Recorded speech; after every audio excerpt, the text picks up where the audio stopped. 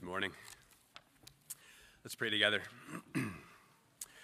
O Lord, Most High, Creator of the ends of the earth, Governor of the universe, Judge of all men, Head of the church, Savior of sinners, your greatness is unsearchable, your goodness infinite, your compassions unfailing, your providence boundless, your mercies ever new. We bless you for the words of salvation. How important, suitable, encouraging are the doctrines, promises, and invitations of the gospel of peace. We are lost, but in it you have presented to us a full, free, and eternal salvation. Weak, but here we learn that help is found in one that is mighty. Poor, but in him we discover unsearchable riches. Blind, but we find he has treasures of wisdom and knowledge. We thank you for your unspeakable gift. Your Son is our only refuge, foundation, hope, and confidence. We depend upon his death, rest in his righteousness, desire to bear his image. May his glory fill our minds, his love reign in our affections, his cross inflame us with passion. Let us, as Christians, fill our various situations in life, escape the snares to which they expose us, discharge the duties that arise from our circumstances, enjoy with moderation their advantages, improve with diligence their usefulness, and may every place and company we are in be benefited by us. As your word is proclaimed this morning, Lord, may it accomplish the purpose for which you sent it. May you bless the preaching of your word unto the conversion of sinners and the edification of your saints. Be glorified in us now and always, we pray through Christ, our mediator. Amen. Now, for those of you who don't know me, I'm Pastor Riley Taves with Grace Covenant Church, and it is my great privilege to be here bringing you the Word of God this morning with many of my church family here as well. At GCC, over the last few weeks, we've been working through a mini-series on the mission of God in the world. We began by looking at what was God's original purpose for the world as revealed through the creation and dominion mandate that he gave to mankind. And we saw there that man was called firstly to rule and to subdue, to exercise godly dominion, to be fruitful and multiply, to fill the earth and subdue it. Essentially, as C. John Collins put it, the task was to begin in Eden and to spread the blessings of Eden over the face of the whole earth. The picture we get is the world being as full of the knowledge of God as the waters cover the seas. Now, man, of course, failed in this task, rebelled against God, and as a result, the world was brought under a curse, and Satan received dominion. He and his angels, as Ephesians tells us, they are the rulers, authorities, principalities, and powers, spiritual forces of evil in the heavenly places. But as we worked through there, God did not abandon his creation. He did not abandon his original plan. Even as he was pronouncing the curse, God promised a deliverer. Genesis 3:15, RGBC, you guys have been working through Genesis. This should be familiar to you. God promised that the seed of the woman would crush the head of the serpent. And so the Old Testament then is essentially the unfolding of this promise. God revealing through covenant and kingdom, through prophecy, types, and shadows, what he intended to do in the world. And as we've seen, God's purpose was to redeem his fallen creation and to do so through his promised Messiah. Jesus Christ then came in fulfillment of these many promises and prophecies, faced down the same serpent, and where Adam failed, Christ did not. Jesus Christ took the curse upon himself. Galatians 3:13 says, Christ redeemed us from the curse of the law by becoming a curse for us. Jesus died, Hebrews 2:14, that through death he might destroy the one who has the power of death, that is, the devil. Colossians 2:15 tells us that God has now disarmed the rulers and authorities and put them to open shame by triumphing over them in Christ. In his life, death, and resurrection, Jesus conquered sin, death, and Satan. He then gave a commission to his followers declaring, All authority in heaven and on earth has been given to me. Go, therefore, and make disciples of all nations, baptizing them in the name of the Father and of the Son and of the Holy Spirit, teaching them to observe all that I have commanded you. And behold, I am with you always to the end of the age. So Christ died and rose again, and Scripture tells us that he is the Savior of the world. Colossians 1 verse 20, God in Christ was reconciling all things to himself, whether in heaven or on earth. Christ has bought this earth with his blood. The nations are his inheritance, Psalm 2 verse 8. And the Great Commission then is nothing less than Jesus telling his disciples, go bring me my inheritance. The nations are mine. Go bring them, disciple them, teach them, baptize them. Bring the blessings of the gospel to the ends of the earth, so that the world would eventually be as full of the knowledge of the glory of God as the waters cover the sea. Habakkuk 2:14. So this is the mission of God, to redeem his fallen creation, to bring it to its intended purpose. And so we come now to an important question, and that is, how does the church factor into this plan? Well, we should begin by noting that we must not conflate the church with the kingdom. These are two separate words in Greek. There is ekklesia as church, and it is basileia for kingdom. They are different. We must not confuse the two. While the church, of course, is part of the kingdom, and the church has an important role to play in the kingdom, it is not itself the totality of the kingdom. The Christian's calling, therefore, extends beyond the ministry of the institutional church. When we conflate church and kingdom, we arrive at the faulty notion that the only kingdom work to be done is that which in some way directly pertains to the institutional life of the church. We must understand that Jesus, being Lord of all, and that we as kingdom citizens must order every aspect of our lives in obedience to Christ. And so we see when we live this way that everything that we do can and should be done in service to the kingdom of God. So the church must not be confused with kingdom. And although we must understand the church does have a very central role to play in the kingdom.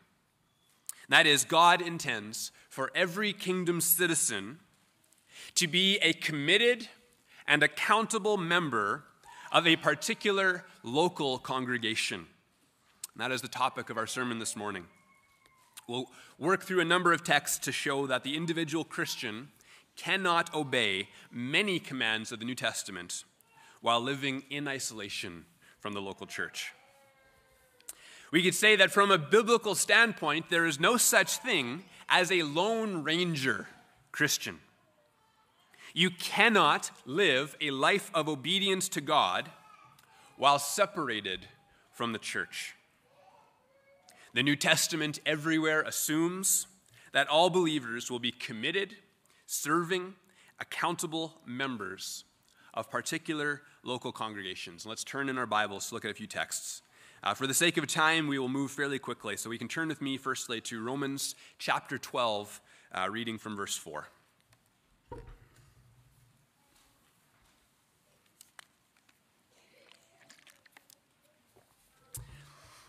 Romans chapter 12, verse 4. For as in one body we have many members, and the members do not all have the same function, so we, though many, are one body in Christ, and individually members of one another. Having gifts that differ according to the grace given us, let us use them. If prophecy, in proportion to our faith. If service, in our serving. The one who teaches in his teaching. The one who exhorts in his exhortation. The one who contributes in generosity. The one who leads with zeal. And the one who does acts of mercy with cheerfulness. Now, the first thing for us to notice here is that the Bible itself uses the term member. Now, I've heard some people object to the idea of church membership, saying that this is not biblical. It's not found anywhere in Scripture. To respond, firstly, I would say, as I hope to demonstrate this morning, that if you take seriously what the Bible says about how the church is to function in the life of the believer, you will conclude that some kind of functional membership is necessary. And the second thing I would point out is that the language of being a member of the body of Christ is found right here in the Bible. Romans chapter 12, right here in Scripture. Jesus is building his church, and if you are a Christian, you are a member. You are a part of the body of Christ, just as you have members of your body. So the next objection comes, says, well, this is talking about the universal church. Christians are all members of the universal church, but we don't need to be members of individual or particular local bodies. Well, let's just look at the word. What is the connection between our membership in Christ's universal body and our participation in particular local congregations? We could ask it this way: does the Bible share this belief that membership in the universal church will have no bearing on our involvement in particular bodies? Well, Romans 12 itself answers this. Look with me in the text.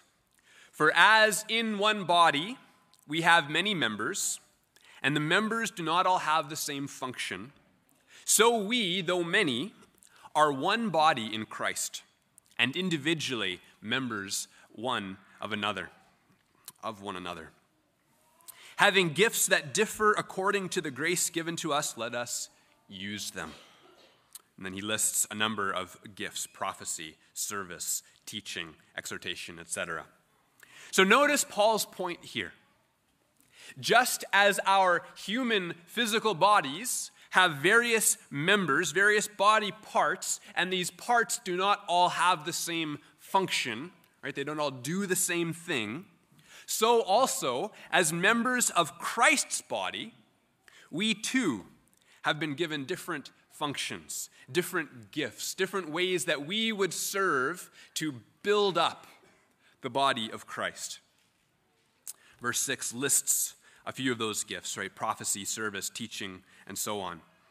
We are all called as Christians, whatever our gifts, strengths, or abilities may be, to serve the body with those gifts.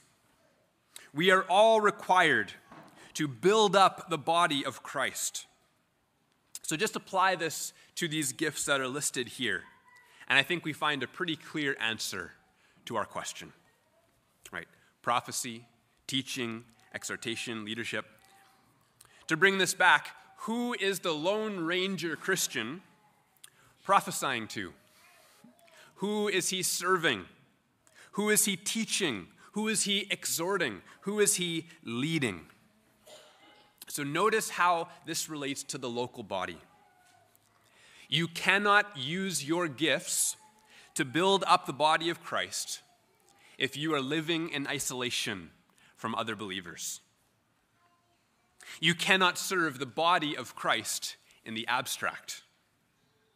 To build up the body with these gifts requires you to be living alongside other Christians.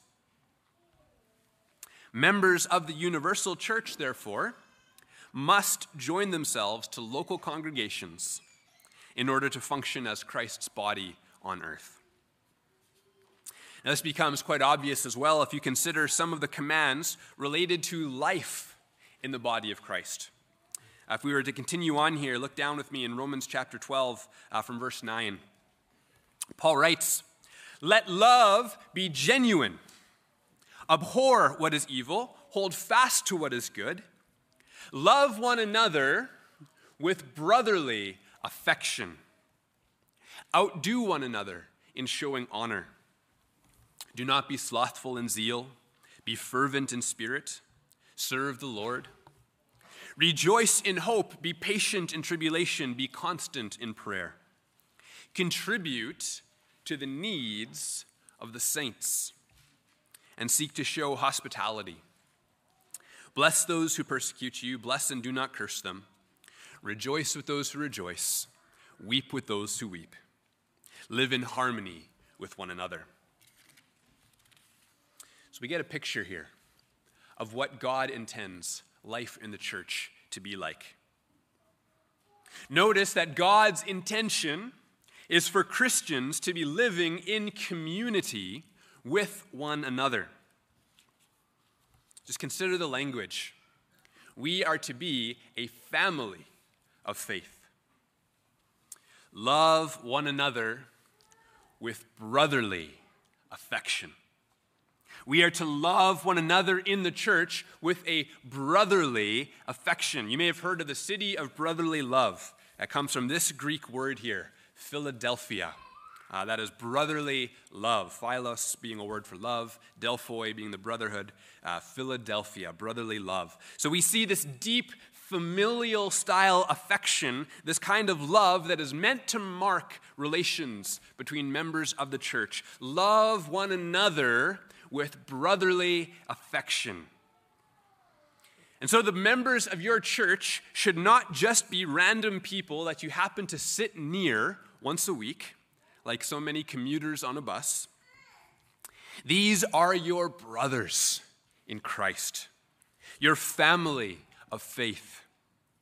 We are united by faith into one body.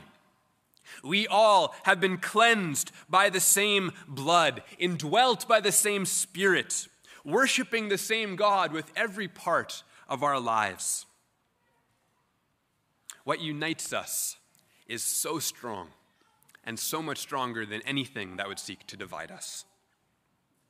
We must reckon it so. In verse 15, we are called to rejoice with those who rejoice, to weep with those who weep. To build on that, Galatians 6 verse 2 tells us that we are to bear one another's burdens. Now just notice this again. We cannot do these things for our brothers and sisters if we are not part of each other's lives. Verse 13, we cannot contribute to the needs of the saints if we do not know what those needs are. Verse 16, we are called to live in harmony with one another. Can you truly say that you are living in harmony with people who are not a part of your life in any meaningful way? As members of Christ's body, we are to view ourselves as being individually members of one another. Verse 5. We are to view ourselves as one in Christ Jesus with our brothers and sisters in Christ. As members of his body, we are required to serve the body of Christ with our gifts, to love one another with a brotherly, familial affection. We are to bear one another's burdens, sharing both in the sorrows and celebrations of our brothers and sisters. All of these things require us to be functional participants in particular local congregations. You simply cannot keep these instructions while in isolation from the body of Christ. We need local congregations. We have a duty to one another. At GCC, we like to talk about trying to create a culture of discipleship. And what we mean by that is that we want to help everyone understand that as church members, as parts of Christ's body, we all have responsibilities to one another. Our Lord has commanded us that as his disciples, we are to love one another, and that means, therefore, we must want what is truly best for one another, which means that we must desire and seek to contribute to the growth in grace of our brothers and sisters in Christ. To see them grow in sanctification, to grow into the likeness of Christ, to help them in their walk, to see them grow in holiness and love for God. We all, as members individually of one another, have responsibilities to our brothers and sisters in Christ. And so every local congregation ought to be seeking to have a culture of discipleship, where everyone knows that they have a responsibility to everyone else. We see this commanded quite straightforwardly. 2 Timothy 2, verse 2, Paul writes to his young protege. He says, "What you have heard from me in the presence of many witnesses, entrust to faithful men who will be able to teach others also." And similarly, in Titus chapter 2, the older women there are instructed to teach what is good, and so train the young women to love their husbands and children, to be self-controlled, pure, working at home, kind and submissive to their own husbands. So notice here, discipleship is meant to happen in the church. Godly, older men and women have the duty of training, of teaching the younger men and women. So whichever you are, whether you are an older man or woman or a younger man or woman, and I will leave that to you to determine which category you belong in, you have a responsibility, either to be discipled or to be doing the discipling. Either way, for this discipleship to happen, all Christians need to be part of local congregations, right? You will not be taught by those that you never see. You will not be teaching people that are not in your life. We need local congregations. Next point. So if you're taking notes, so far what we've seen, number one, every Christian must be serving a particular local body with their gifts and must view the church as a family of faith. Number two, every Christian must be engaged in discipleship within the local church. And we come now to number three. Every Christian must be accountable to a particular local congregation. You can turn with me to Matthew chapter 18. We'll start from verse 15.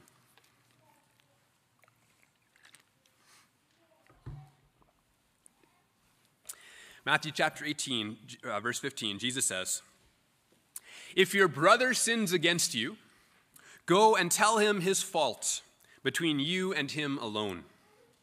If he listens to you, you have gained your brother. But if he does not listen, take one or two others along with you, that every charge may be established on the evidence of 2 or 3 witnesses. If he refuses to listen to them, tell it to the church. And if he refuses to listen even to the church, then let him be to you as a Gentile and a tax collector." Now, for the sake of time, we won't unpack everything here, but we see this is the basic process that Jesus gives us to follow when someone is caught in sin. So we are to begin by confronting them one-on-one. If your brother won't repent, you are then to take 2 or 3 others with you, most likely the elders of the church, who then have the duty of establishing the truthfulness of your charge, right? Nobody is ever convicted without the proper due process. Once the facts have been verified, then those witnesses will also call on this brother to repent, to turn from his sin. If he continues to be stubborn, they are then to tell the church, who then would share in the duty of rebuking this man in his sin. And if he refuses to listen even to them, then you are to treat him like an unbeliever, Jesus says, a Gentile and a tax collector. And the main place you see this is that they will be barred from the Lord's table.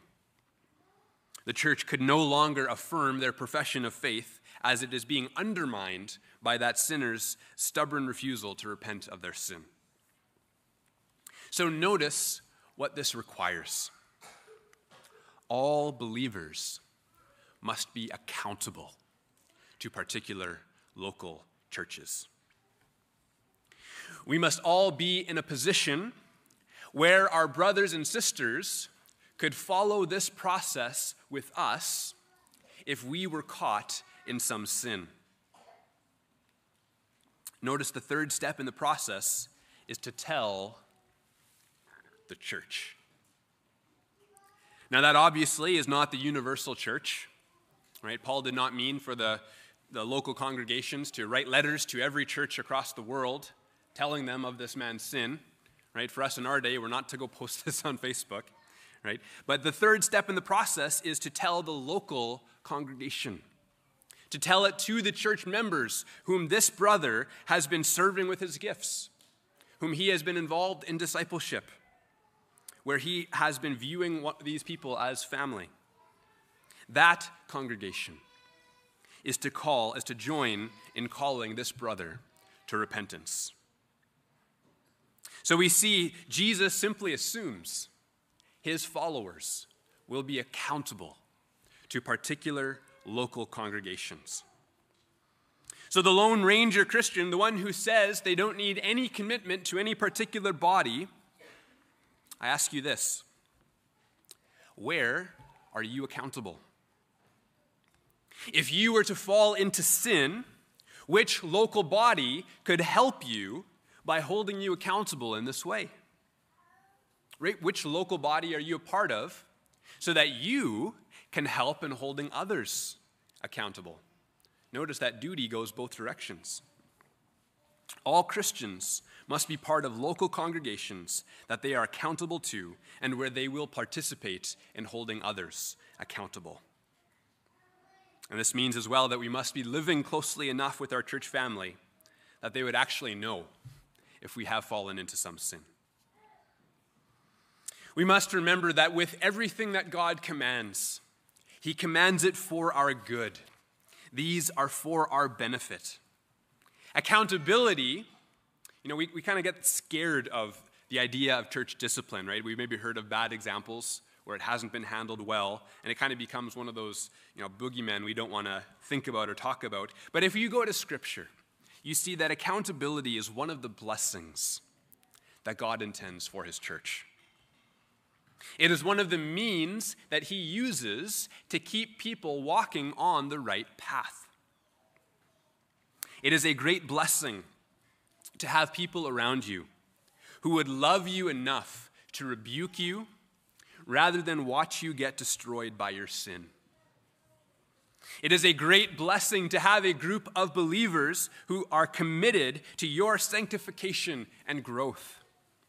A group of believers around you who love you enough to risk offending you for the sake of your holiness. God commands these things for our good.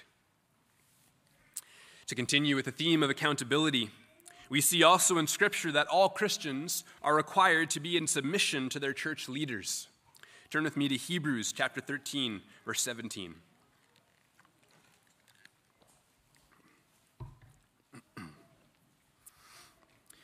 Hebrews 13, verse 17 says this: "Obey your leaders and submit to them, for they are keeping watch over your souls as those who will have to give an account.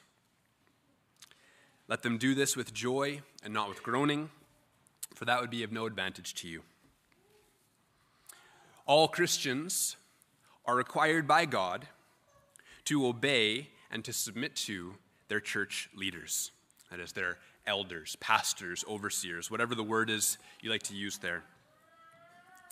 And so this text, again, poses a very strong challenge to the Lone Ranger Christian who thinks that he can fulfill what God requires of him apart from involvement or commitment to any particular local congregation. So here's the question for him from this text: which leaders are you submitting to? Are you obeying this biblical command? Who are your elders? Who are your church leaders? I am convinced that if you are not a committed part of some local congregation, it is not possible to obey this command. And notice the flip side of the coin here. Look to the text. Obey your leaders and submit to them, for they are keeping watch over your souls as those who will have to give an account. Now here is a weighty text for pastors. And note as well, Scripture doesn't distinguish between the paid pastors and the volunteer, the lay elders. This is the reality for all elders, for all shepherds. God will hold us to account for the souls that were entrusted to our care. You know, the story goes of a young pastor who was chatting with his mentor, and he was complaining, he was frustrated that the congregation he had was quite small. You know, he wanted bigger things for himself. And his mentor smiled and said, "When God calls you to give an account of those souls entrusted to your care, you will think you had enough." So notice the two sides to this coin. Christians must be accountable to their leaders because their leaders will be held accountable to God. God will hold them to account for the souls entrusted to their care. So here is another major reason for why membership is so essential. If God is going to hold me accountable for the souls entrusted to my care, I need to know who those souls are. The shepherd needs to know which sheep are part of his flock. Right? Are you part of this congregation? Are you among the souls that God will hold me and my fellow elders accountable for? Are you among the souls that God will hold Pastor Shedder and his fellow elders accountable for? If we are going to have to answer to God for the souls entrusted to us, we need to know who those souls are. Membership of some kind is therefore necessary, as we need some means of marking off the body. Shepherds need to know who their sheep are. All right, next point. In 2 Timothy chapter 4, 1 and 2, Paul gives young Pastor Timothy a weighty command. He says here, "I charge you in the presence of God and of Christ Jesus, who is to judge the living and the dead, and by his appearing and his kingdom, preach the word. Be ready in season and out of season. Reprove, rebuke, and exhort with complete patience and teaching." Now, by looking at what pastors are required in Scripture to do, we get a very good picture of how the church is meant to function in the life of a Christian. Right? So we see if Pastor Timothy here is required to preach the word, to patiently reprove and rebuke in his teaching, then it follows that his congregation has a corresponding duty to hear the word preached, to be reproved, rebuked, and exhorted, to sit under the teaching of their pastor. Once again, it does no good if Timothy is preaching to an empty room, right? His congregation must be there to hear him preach.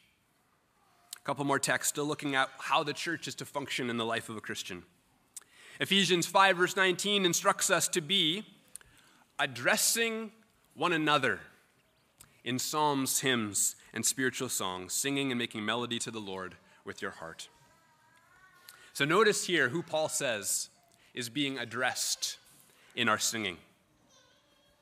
While, of course, we are singing psalms, hymns, and spiritual songs in praise to God, we are also, as Paul mentions here, to be addressing one another. Addressing one another in our singing. So notice as well, this is not something that you can do through Zoom. This is not something you can do at home by yourself. What is required for us to be addressing one another in psalms, hymns, and spiritual songs? Well, firstly, we must be gathered together. And secondly, this one might be unpopular, we must be singing loudly enough that the people around us can hear. Right? Addressing one another in psalms, hymns, and spiritual songs. You can't do that in a whisper. And this again highlights one of the major errors that I believe has worked its way into the contemporary church. Many churches view their congregants as consumers. Right? They think of the people who come to church as being the customers. And as the business world has taught us, the customer is always right. If we want our customers to keep coming back, we must cater to their needs. We must give them what they want. We must seek after what makes them comfortable. Now, the major problem with this is that if we went to Scripture to try to identify who the true consumer of worship is, the only acceptable answer would have to be God. Right? God is the one to whom we are bringing our worship. We are coming together not to do what makes us comfortable, but to offer to the living God a sacrifice of praise that will be pleasing in his sight. And so we worship him as he has ordained. Worship, therefore, singing included, must be done in the way that God has ordained, not according to our own preferences. And I believe this will likely require a shift in thinking for many of us. And that is, we must view ourselves as participants in worship, not as consumers. And as this relates to everything in the church. We are active, not passive. We have a role to play in worship, in singing, addressing one another in psalms, hymns, and spiritual songs. When we pray corporately. The congregation prays along in their hearts with the words that are spoken from the front, and I believe ought to show their agreement with the prayer by adding their own hearty amen. When the word is preached, we are active listeners, and we are in fact worshiping God by being attentive to his word and his ministers.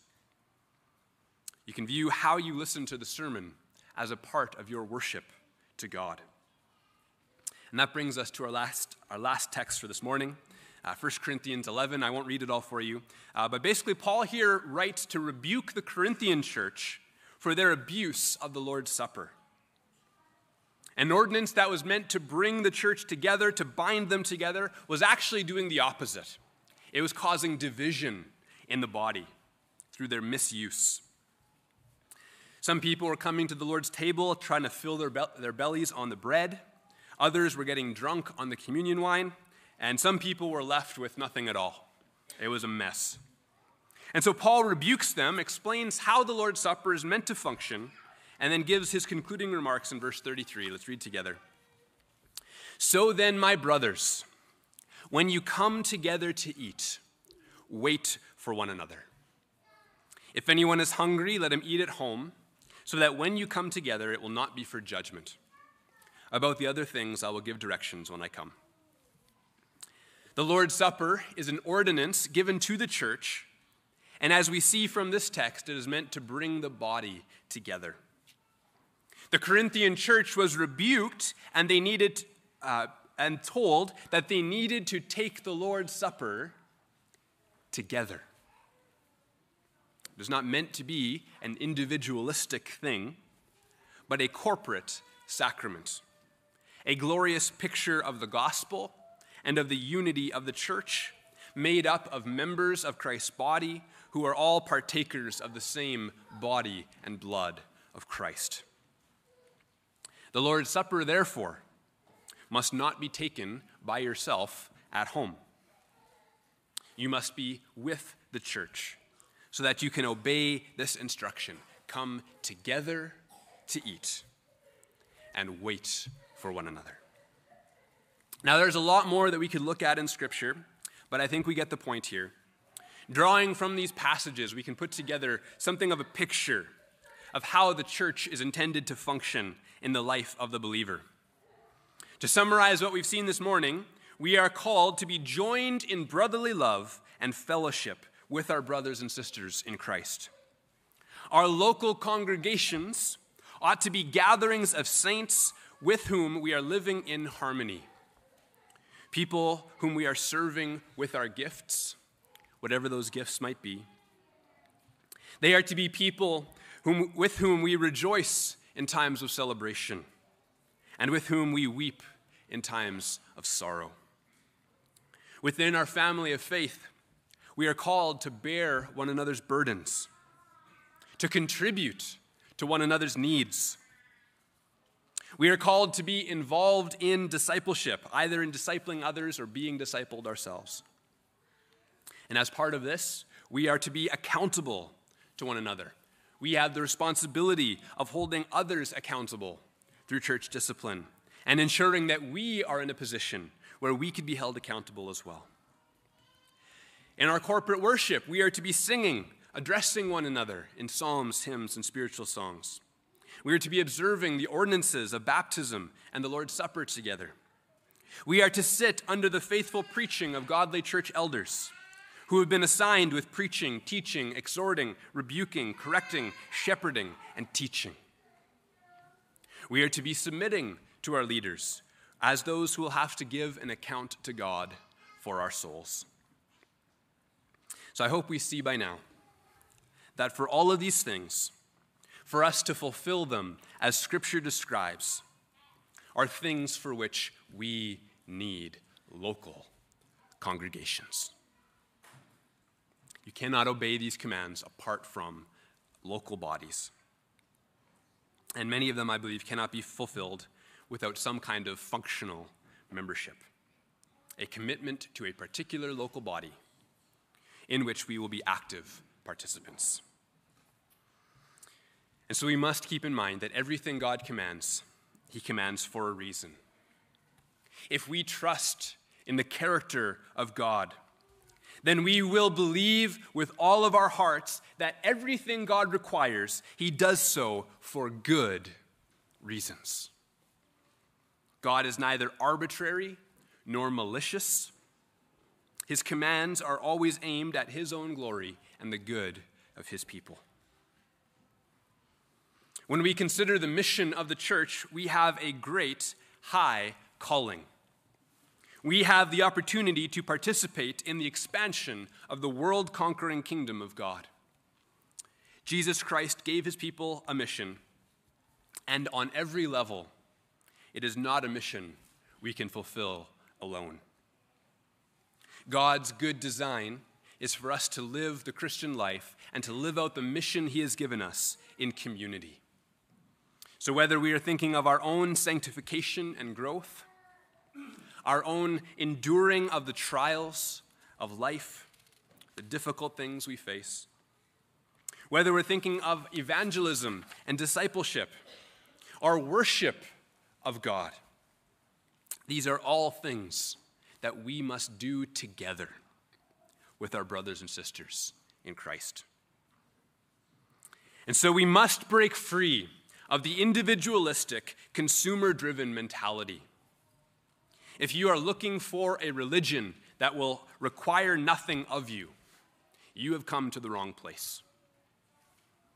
While it's true that we contribute nothing whatsoever to our salvation, that we can do nothing to save ourselves, but are saved by grace alone, through faith alone, in Christ alone, we must also recognize that becoming a disciple of Christ means that we commit to him completely.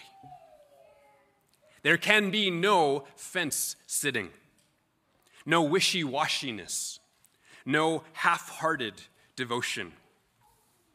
As Jesus says in Luke 14:27, whoever does not bear his own cross and follow me cannot be my disciple.